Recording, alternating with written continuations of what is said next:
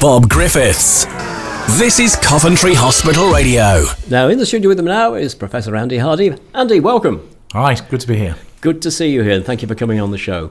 Now, what I thought we might try and do, we all see a hell of a lot in the papers about the National Health Service, almost every day in the media, somewhere on the way. If it's not papers, it's on the television news. And what we always get is a national situation. Mm-hmm. What's it mean for this hospital? So that's what I'd like to focus on. Perhaps a way of starting that is looking at one of those things that's come out in terms of the backlog, in terms of the workforce plan that's come out from the centre. What's that mean for this hospital? Were the numbers you put in by you, were they top down only from NHS England or what? No, well, firstly, I think we should almost celebrate the fact for the first time we've got a proper workforce plan for the NHS, and that's almost hard to believe after 75 years, isn't it? Yeah.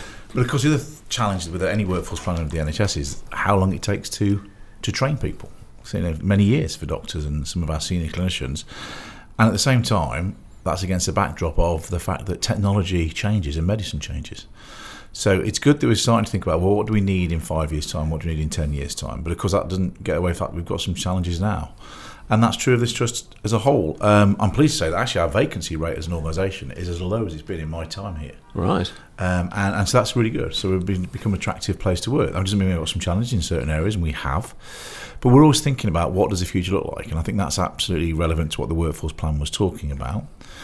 And we look to learn lessons constantly. So we know that how the workforce has provided care over the last 10 years has changed dramatically.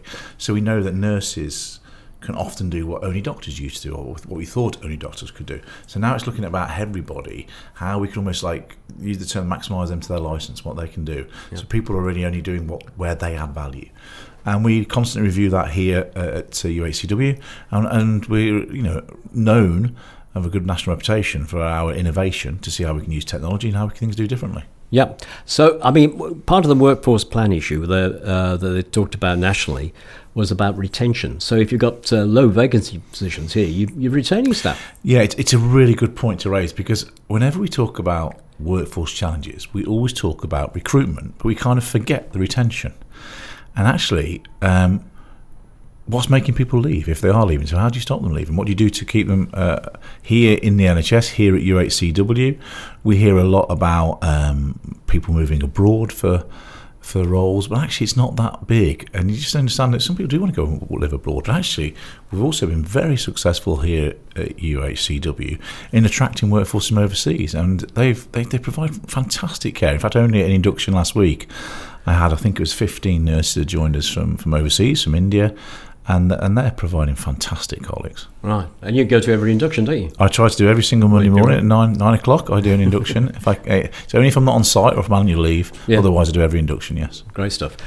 So in terms of that plan, then, although it was announced by the government or NHS England, which one or the other, was it a top-down set of numbers, or were you feeding into that? Or no, it was a bit of both, really. Yeah. So there's some sort of macro level, like government level modelling, but also they did engage the NHS and trusts like ourselves to say, what does it feel like on the ground? Yeah.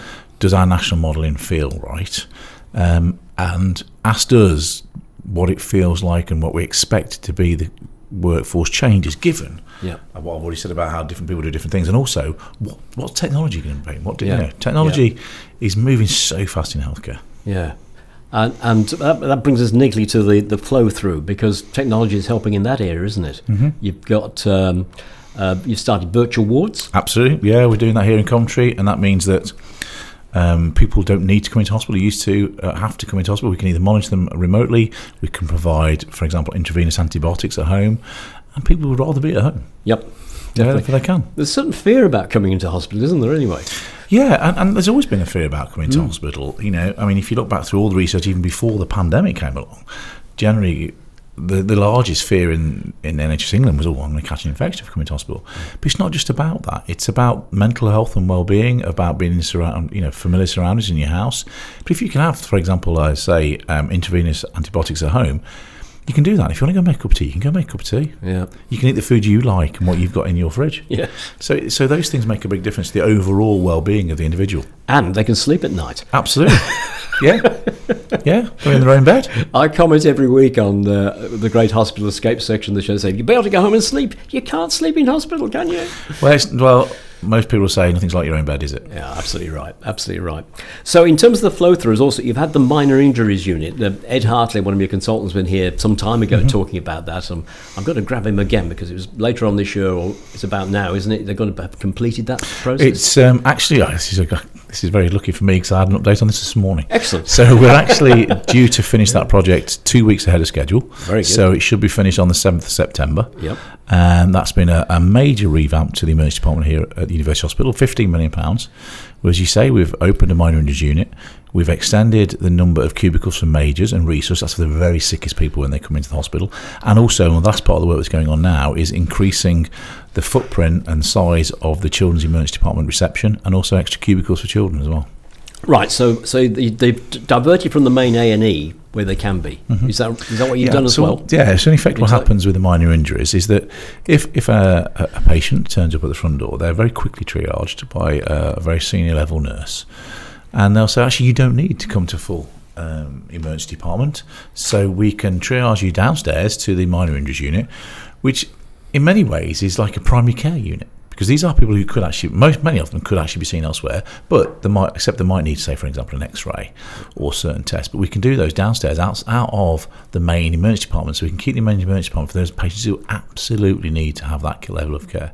Yeah, that's great. So there's been no queuing, or less queuing at the ambulances, yeah. presumably. Yeah, we've seen our ambulance turnarounds, which of course was a major media stories for quite a while up until recently. Our ambulance turnarounds have decreased considerably, and that can only be good for the patients who are the ones at home waiting for an ambulance. Yeah, absolutely.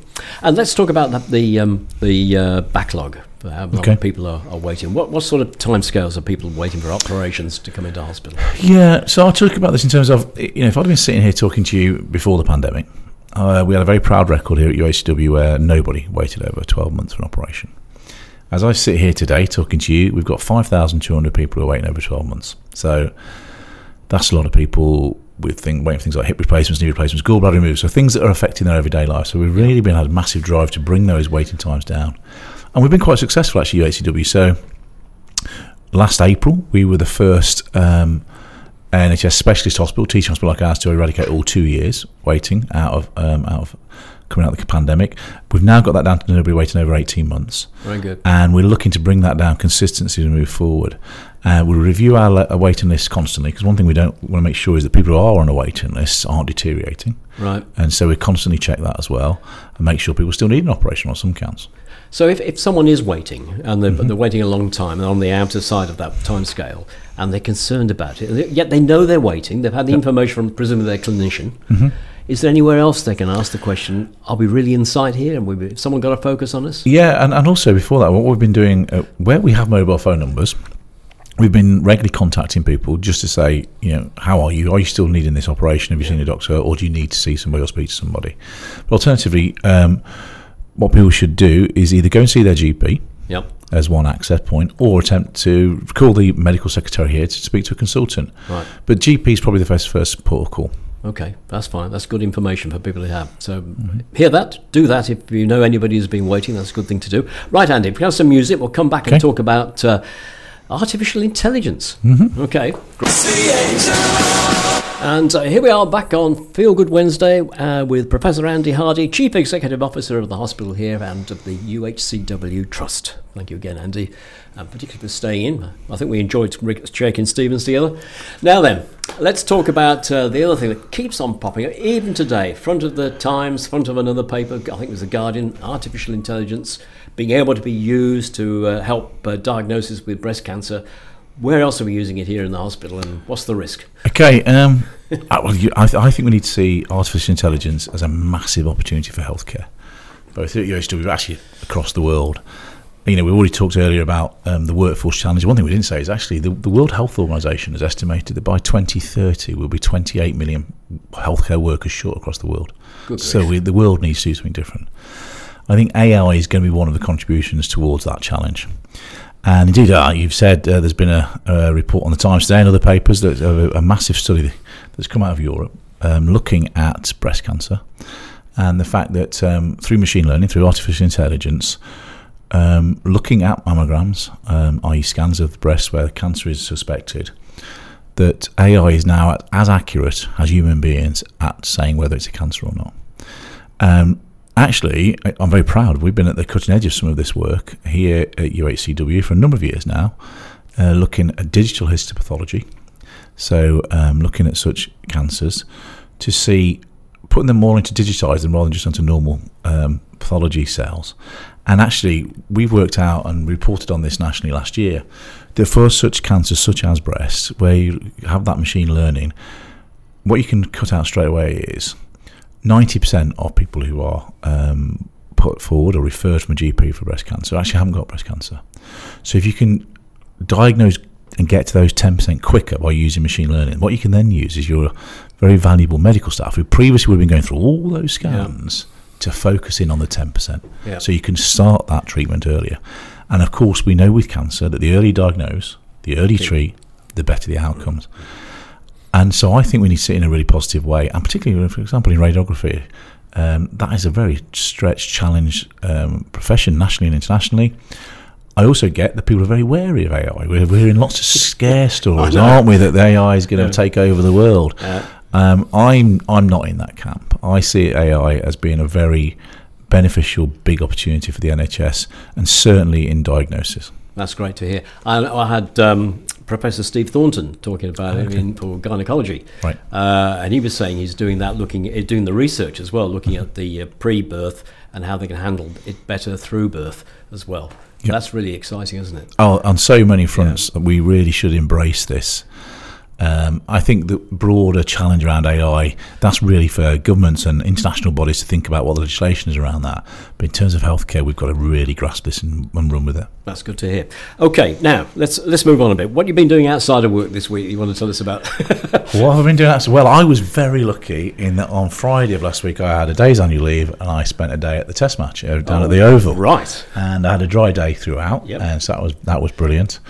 And I'm actually doing something this weekend which I thought I would never do. I'm going to a festival. It's called Wilderness down in Oxfordshire. I've not quite gone the whole hog. I'm not camping. I'm in an Airbnb just up the road. Very wise. But because I don't know what the forecast is. But so that's going to be a new experience for me at my ripe old age. So is that more country folk than it's incredibly eclectic actually. So it goes through from like Joe Wiley doing 90s through to country and western, through lots of like comedy and reading, and so. Honestly, that's as much as I know because I've kind of just said yes and I'm going with some friends, so it's going to be quite an experience for me. Have fun. Thank you. Stay in the beer tent. Yeah, absolutely. Andy, thank you very much for coming in again. Great to be here. Good to see you, looking very fit and well. Thank you. The Oval must have been a good sunny day for you. It was. I was very lucky.